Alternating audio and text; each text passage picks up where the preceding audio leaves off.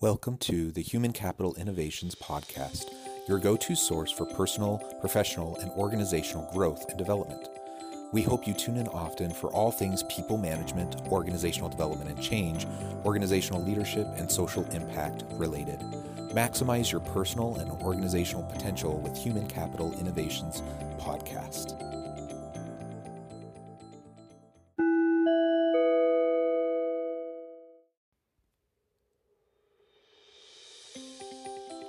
Welcome to the Human Capital Innovations Podcast. In this HCI podcast episode, I talk with Josh Bersin about his latest annual report on the HR technology market published March 16th, 2021. The 2021 report addresses important sector trends, including a move from HR technology to work technology, a focus on employee experience, including the wider implications of the introduction of Microsoft Viva, and the growth of systems of productivity to make work easier.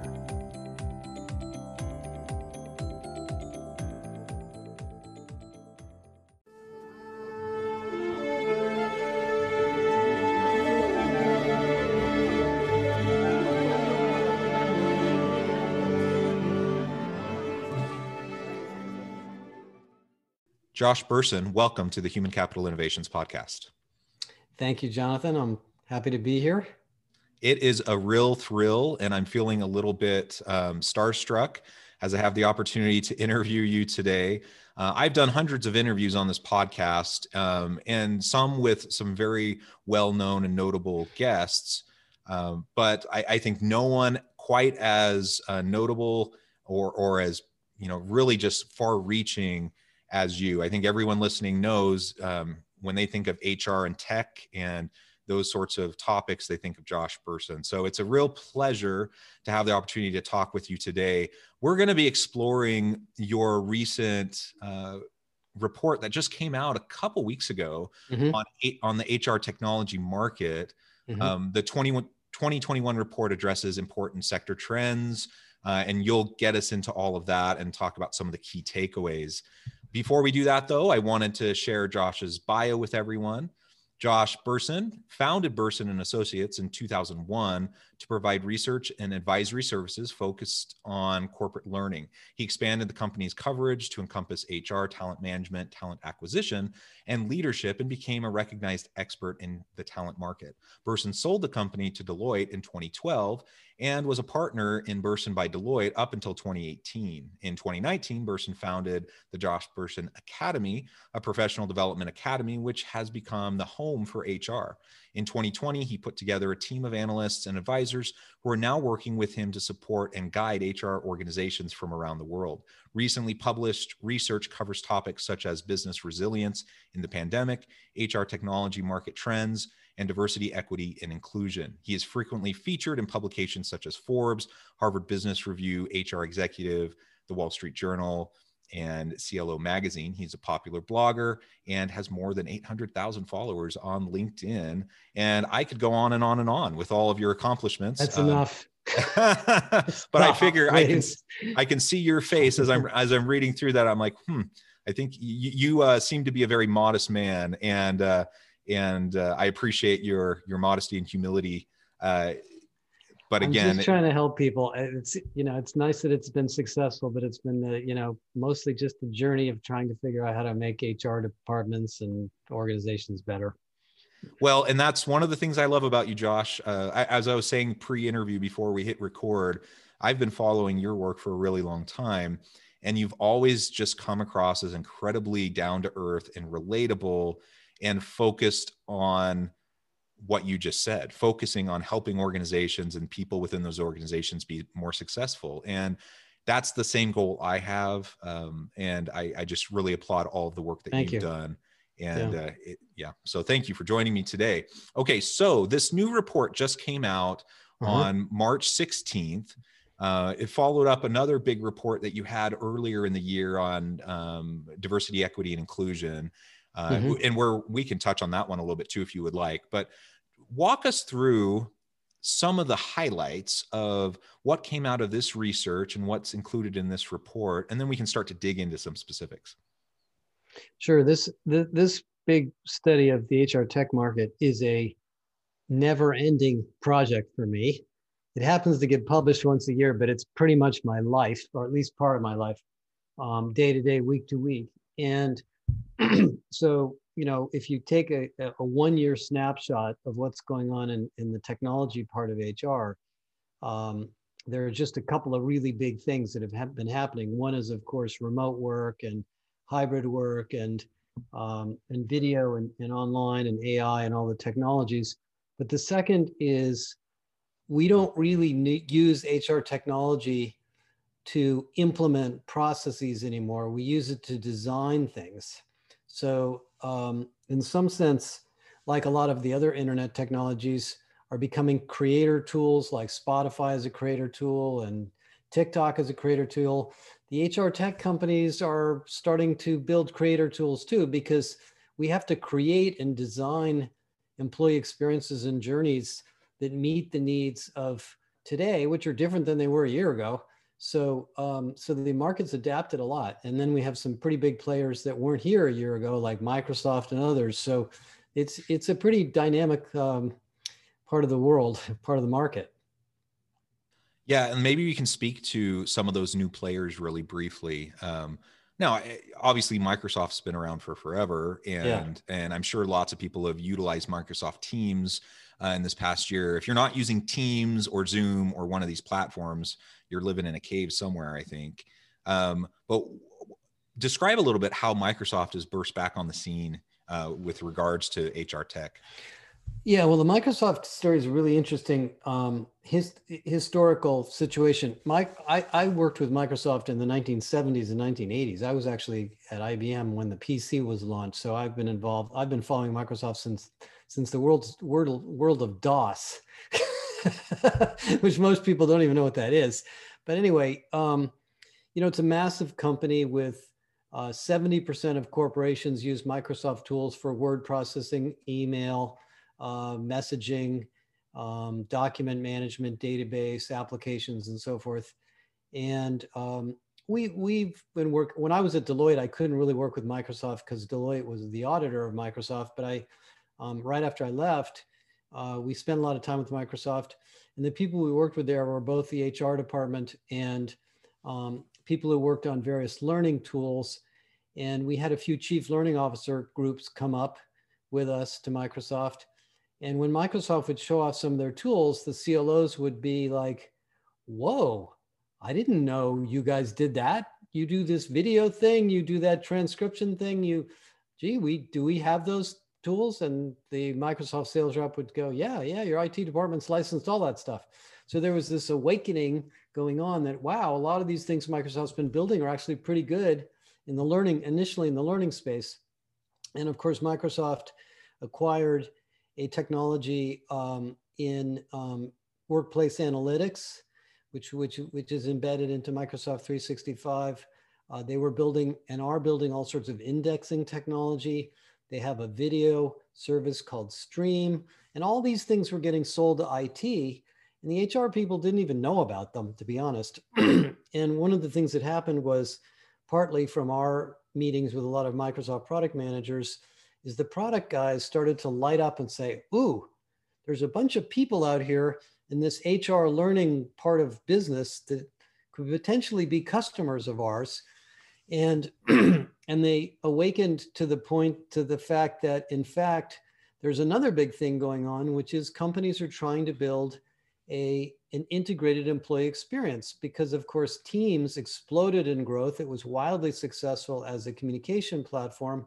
And so all these product managers that had these different application areas came together and created this thing called Viva.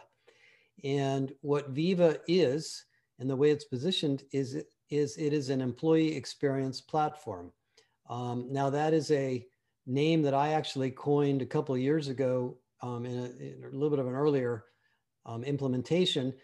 And it is really a platform that is designed to integrate many, many of the employee apps that we have at work. And it turns out, if you look at how many apps people have, the average large company has 120 employee applications. And I'm sure a lot of them, there's more than that, but that's as many as Okta could find. So So we have a situation where we have a pandemic, people are working at home, they're trying to be online, they're trying to be more collaborative, they're busy, they're overworked, they're getting too many interruptions, they have all these applications. And why wouldn't you want something to integrate it all together? Along comes Microsoft, and they have this suite of tools to do that. So that's what Viva is, and it's disruptive to the market for a whole bunch of reasons. There's a learning application in there that will potentially disrupt a lot of the learning vendors. There's an analytics application in there that's potentially a place to integrate a lot of well-being tools and productivity tools. They have a very advanced indexing technology that can help you find and search and locate experts using what's called the Microsoft Graph, which is all of the content and documents and exchange messages that you send. And then they have a tool called an app called Connections, which is basically an employee portal, which is also another massive part of HR. So they have, in one fell swoop, kind of ripped across these four big areas of HR technology. And because it's built on so much existing Microsoft technology, most big companies already have a lot of the underlying pieces they need to implement Viva. So it's getting a huge amount of attention, and it's a very, very important technology for every HR department. And I think Microsoft's going to be very successful with it. Yeah, well, that's super interesting. And I know, so I'm a university professor and I do consulting on the side, including, things like this podcast. But at my university, as many universities have, well, pretty much all universities have had to do over this past year, is we had to, snap our fingers and go virtual almost overnight. And we have, like, to your point, we had all of these tools already existing, right? But nobody knew how to use them. We weren't actually utilizing them, not even remotely close to the extent that they're capable. And it's taken us about a year to get to the point where I feel like we're actually utilizing a lot of the tools that we have. And now we can even expand upon what we have with Viva and other accompanying tools that can enhance the experience that we have in the learning space for our students. The other piece that you just mentioned is really the disruptive piece. And of course, my ears perk up when I think about HR and learning disruption as an HR professor, teaching HR courses at a university, because the entire academic world and higher ed is ripe for disruption. And I think this is just one more piece that could really shake things up. And it'll be super interesting to see how this plays out in the coming years. Well, and universities will probably be big customers of this, because these are not super expensive products. These are built on things that a lot of IT departments already have. So if, unlike going out and buying Workday or something, which is a big cost, big sort of a new big capital expense, I think a lot of these tools are just going to get turned on, and then they'll just be sort of new license fees to Microsoft. Yeah, I mean, I've been amazed in, having known Microsoft technology for most of my career, how much of it is out there that even IT departments don't use all of it. So this is a way to bring it all to light.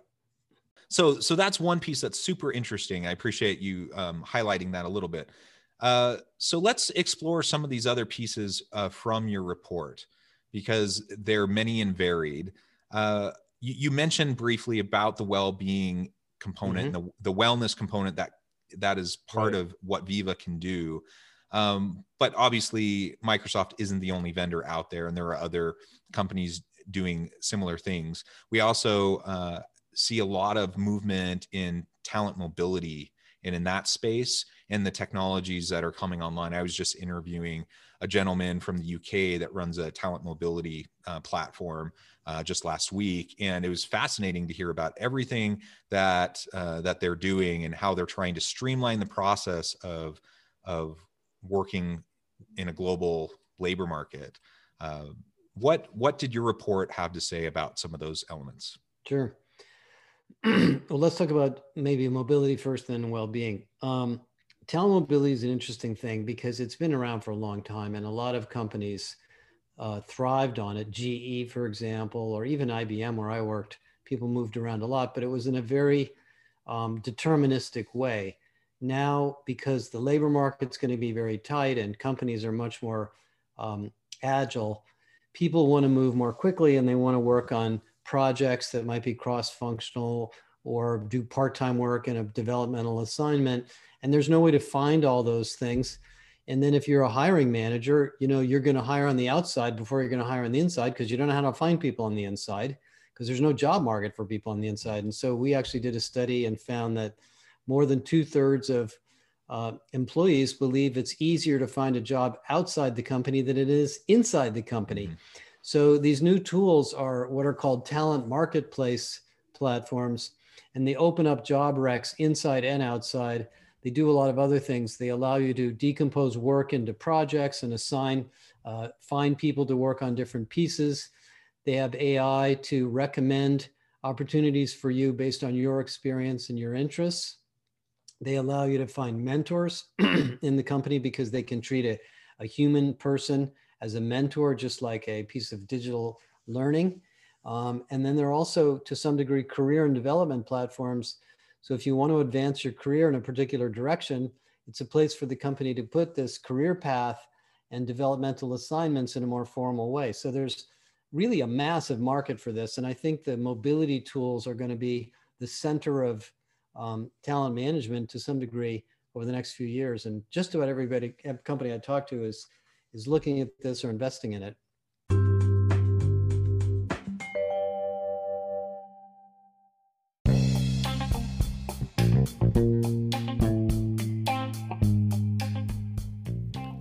I'm excited to announce the publication of my new book from HCI Press, The Alchemy of Truly Remarkable Leadership: Ordinary, Everyday Actions That Produce Extraordinary Results. Consider how the nature of work has shifted over the past 50 years. With increased globalization, rapid technological advancement, and the shift in economic composition, the average job of today looks very different than the average job of 50 years ago. What will the jobs and organizations of tomorrow look like?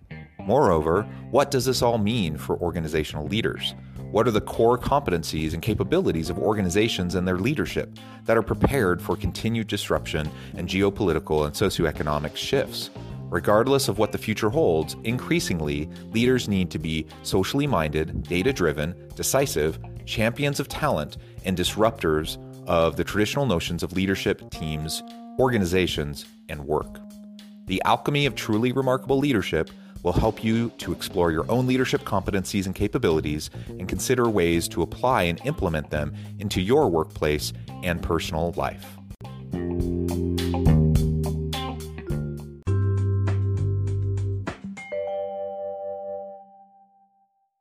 In the area of well-being, it's a totally different situation. There are thousands and thousands of companies and tools and apps and crazy ideas: blue light, red light, get more sleep, eat more of this, drink more of that.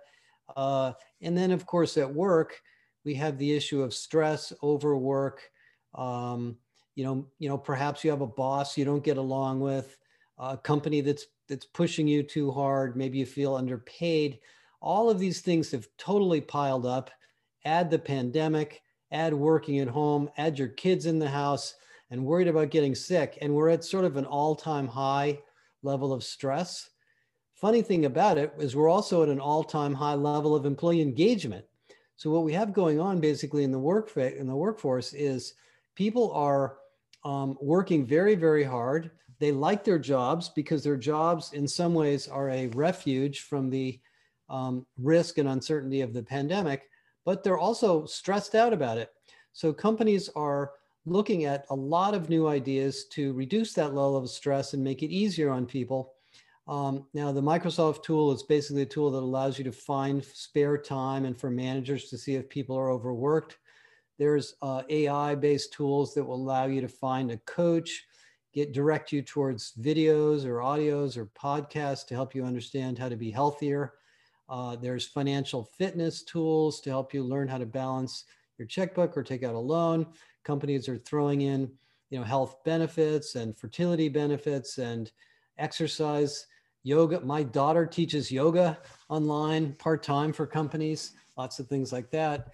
And in fact, it's reached the point now where in the United States, 32% of payroll is spent on these kinds of non-wage benefits to help people. And I don't think that's too much. I think that's an indication that jobs are extremely important. People are doing more important things than ever. A lot of the routine work has been automated away, so the jobs we're in are more complex, and we need the company to support us in new and different ways.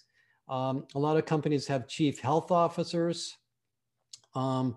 And these are people now that are sort of taking responsibility for public health inside the company. You know, it's really an issue inside the company, and not just of health, but also of productivity.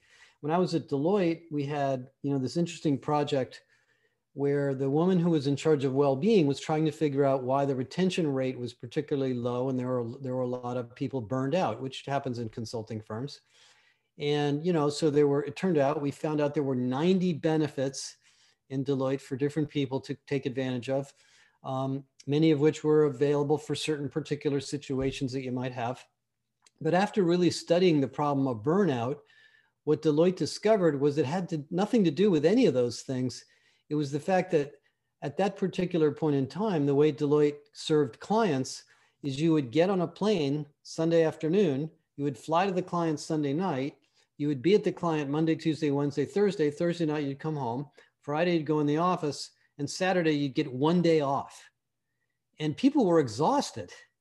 And, actually, it wasn't that hard for Deloitte to figure out that the clients didn't really want you there for 4 days. You didn't really have to show up on Monday morning. You could leave on Monday. Maybe you didn't need to come at all. You could do it remotely. So they implemented a new flexible consulting policy. It had a cute name. I can't remember the name. And it had a huge impact on well-being. So well-being is not just a bunch of fancy apps and benefits. It's also looking at the management team, giving people time, focusing people on fewer things to do, making sure job design is clear so people aren't vague as to where they should be spending their time. And this is reaching all aspects of HR now, leadership, the benefits department.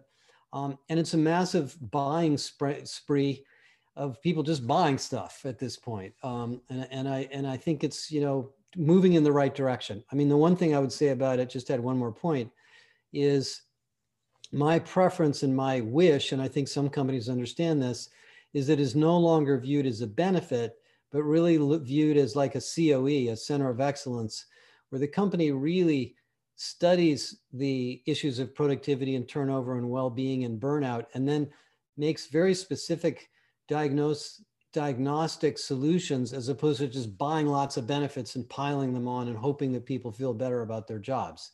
And that's where I think this is all going. Yeah, and that's consistent with my experience. I've seen organizations that have the buffet of benefits. They have a zillion options, and the vast majority of employees, they pick and choose a few things here or there, but largely many of those benefits don't really get fully utilized. And all of this is happening. The buffet is there, all while you have some of the most basic elements, like you were describing, with like that lead to burnout, with extensive travel, not having enough autonomy and flexibility around your schedule. Some of those basic things that go into job design and how we interact with each other, that ultimately will usually have a much larger impact on the day-to-day employee experience of people on your team. And so while certainly these apps can be helpful, and I get my weekly updates from Microsoft, the automated email that says, tells me how I'm spending. Exactly. That's interesting. It's cool. I appreciate it. I've made a few adjustments because of it. That's good. I'm not saying we shouldn't have those tools, but they're a complement to the things that should be happening within your teams already. And they just can't replace it, or, that's not going to be enough to get the most out of your people, to engage people, to attract and retain the best people. If you're just throwing bells and whistles at them. Right. Well, and I don't know if you saw this survey that came out. I don't think it was meant to be released, but a bunch of Goldman Sachs. Did you see that? I mean, it's just working 98 hours a week or something. You know, and that's honestly why I went into academia. I had planned, following my master's degree, I had worked, I'd interned with some consulting firms. I'd done some of that work. I was interviewing. I was planning on going that route. But after interviewing, and I remember walking home one day from an interview and feeling dejected, not because it didn't go well, but because it did go well. And they confirmed my biggest fear, that I would be traveling nonstop and that I'd be working 80 plus hours a week. Yep. And that just wasn't what I wanted for me and my family. And so, you know, I walked home, my wife and I had a conversation. We decided to go on and get a PhD and go the academic route, you know? So And now it you is, just get ulcers instead, worrying about your PhD. there you go. Yep. Well, Well, very good. it's that's the point, is that the technology is not the solution. It's a piece of it, but you know, work design and management and culture have a huge amount to do with it. Yeah, absolutely. Something else, as you were talking about mobility, it seems to me like there's a connection there, and I suppose to wellness as well. I suppose there's a connection between all of this, but the diversity, equity, inclusion, and belonging space. Right. We need to be thinking more creatively about how to fully, you know, to create an inclusive and belonging culture within an organization, and how we can leverage some of these technologies, this HR tech, to support those initiatives and those efforts. And I think, for example, with the mobility space, we all geographic boundaries and barriers have now been removed during this year of pandemic, right? Because everyone's just used to doing virtual work, which means I can literally hire anyone from anywhere to do what I need them to do for the company. And that was the case before, but most companies, they were still stuck in an old paradigm. And so the pandemic forced us to rethink you know, and challenge our assumptions. So now, you know, there's time zone difference, but as long as you can manage time zone difference, you can literally work with cross-national teams remotely without constant travel and get the best people working for your organization. But it is complicated because you have employment law complexities around the world and all those types of things that organizations need to juggle and balance. But as I think about that, I think there's a tremendous opportunity for the DE&I space, as in our initiatives within organizations, to have more diverse teams, and not only leverage the diversity, you know, the difference around the table, but actually fully integrate them into the organization, making them feel valued and connected, and that their input actually gets utilized. It seems like we are better positioned for that now than we were a year ago, or maybe ever. Yeah, maybe. I would say yes, but actually our research did not find that. Our research found that this remains a very, very heavily unsolved problem. It is getting better, and it's not a technology problem. It's a business culture problem and a business leadership problem. You know, there's still stories every day. There's another story of a woman who's been harassed. Somebody found out they were underpaid. Somebody didn't get promoted. You know, every model of leadership, every data set of leadership that you ever see shows more males as you go up the pyramid, more white males usually. You know, Asians are left out, et cetera. So what we've discovered in our research, we just did a big study of this, is that the companies that are ahead of the curve in DEI look at inclusion and diversity as a business strategy, not an HR problem. The head of DEI can't change it that much. He or she can do a lot, but even if you recruit a diverse slate of candidates, but the culture of the company is not diverse, they won't stay. That's right. And so, you know, if you look at Target, you look at Unilever, you look at a lot of the companies that are pioneers and really excellent at DEI, they are inclusive by design. Their businesses are inclusive. They sell in an inclusive way. They reach customers in diverse locations and communities and markets. They build products and services that are diverse. Oh, by the way, and they hire and take care of and manage people in a diverse way, as opposed to, you know, let's take our little single-minded company and do everything we can to make it look as diverse as it can possibly be, which tends to usually not work super well. Yeah, and can I just comment on that? Yeah. Absolutely right. I 100% agree with that. That diversity in and of itself doesn't mean much of anything for an organization. You have to be able to build in um, at its core the values and the principles that guide the organization and how it functions, the policies, practices, procedures, the leadership approach, everything that builds into that culture is absolutely important. So that's why we're searching for inclusive cultures, cultures of belonging within organizations. And unless you get there, then having difference around the table doesn't really mean much of anything other than perhaps a nice little PR spin that you can bring to it. Yes, and yeah, absolutely. I mean, we found that from all of our research. Um, and I think the other thing that's interesting from the research is there's a lot of companies hiring heads of DEI. And I think that's a very difficult job if the top business leadership does not believe in this. Absolutely. So it's an interesting trend. In some degrees, it's a little bit of a fad right now to focus on this topic and to publish a bunch of metrics, which definitely helps. Um, but I think it comes down to thinking about the business in a different way. At Target, the head of DEI there says basically this is a business function. Diversity and inclusion it's not an HR function, it's a business function. They look at it across the whole supply chain, every part of the company, what they sell, who they sell it to, and of course the HR things. And technology doesn't make a huge difference. I mean, you have to measure and do analytics, but it isn't, you can remove some bias in recruiting with technology, but it's more of a culture problem or a culture strategy than anything else. Yeah. Yeah. Excellent. So maybe one more point from the report, and then I know you're busy and we'll have to get on with your day. Your report talks about how people view their role in society. That's actually something I do a lot of research in myself. And I've found consistently how important that is within the workplace and how people connect with their employers and with their jobs, how they find meaning and purpose. What specifically did your report find in relation to this?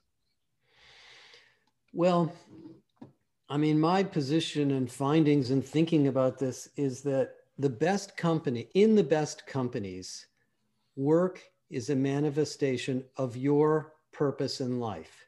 You love your job, you love your work, you feel affiliated with the company, the mission, the purpose. You feel like the company is doing things that you want to be a part of.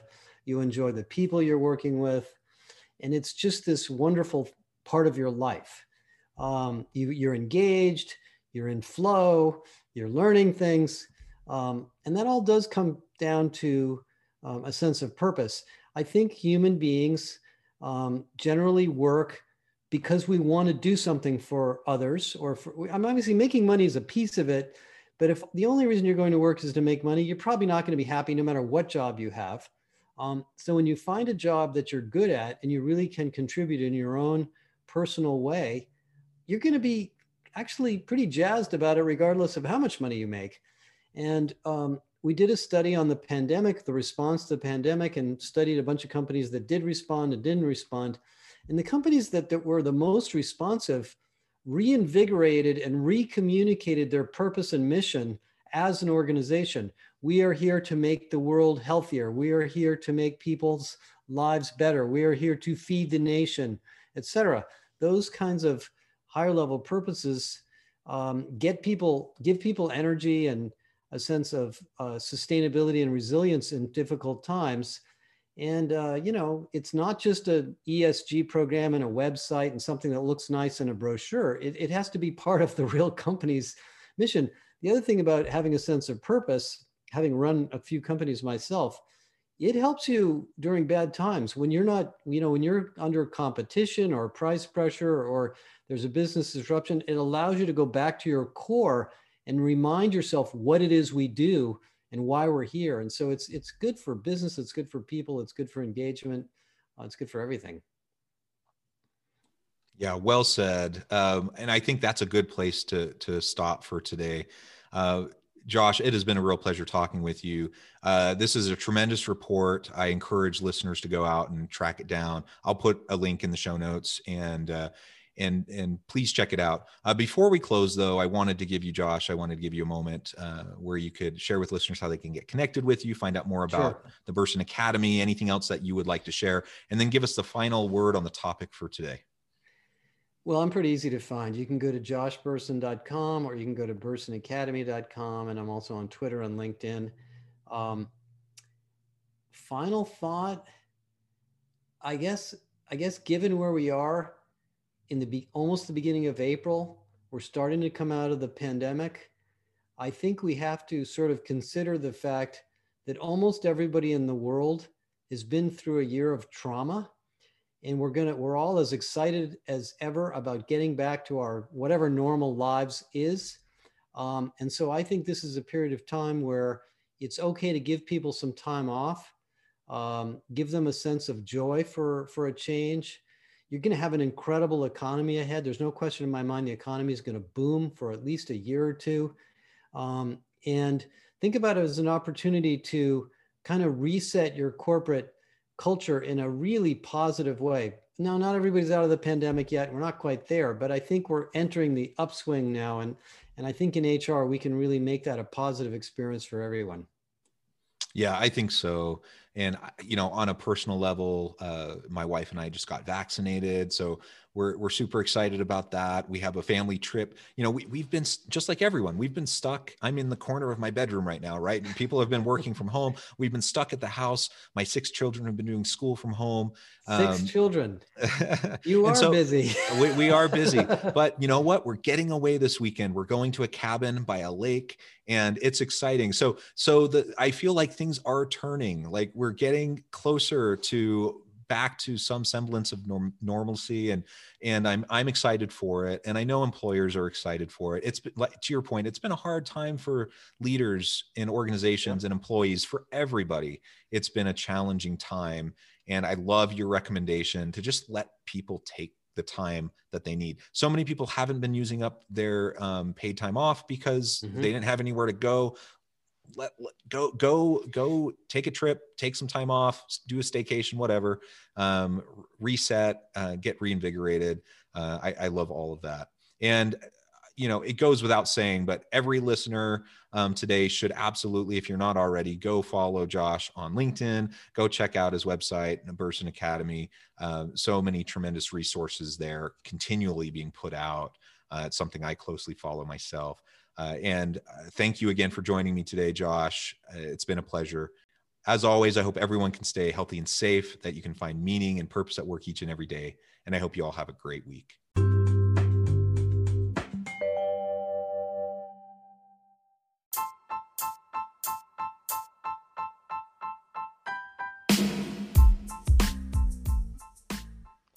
We are excited about the launch of HCI's new magazine, Human Capital Leadership. Human Capital Leadership is a free, interactive e-magazine designed to help individuals, leaders, and organizations find innovative approaches to maximize their human capital potential. We will be publishing issues quarterly in August, November, February, and May. Check out the first issue and let us know what you think.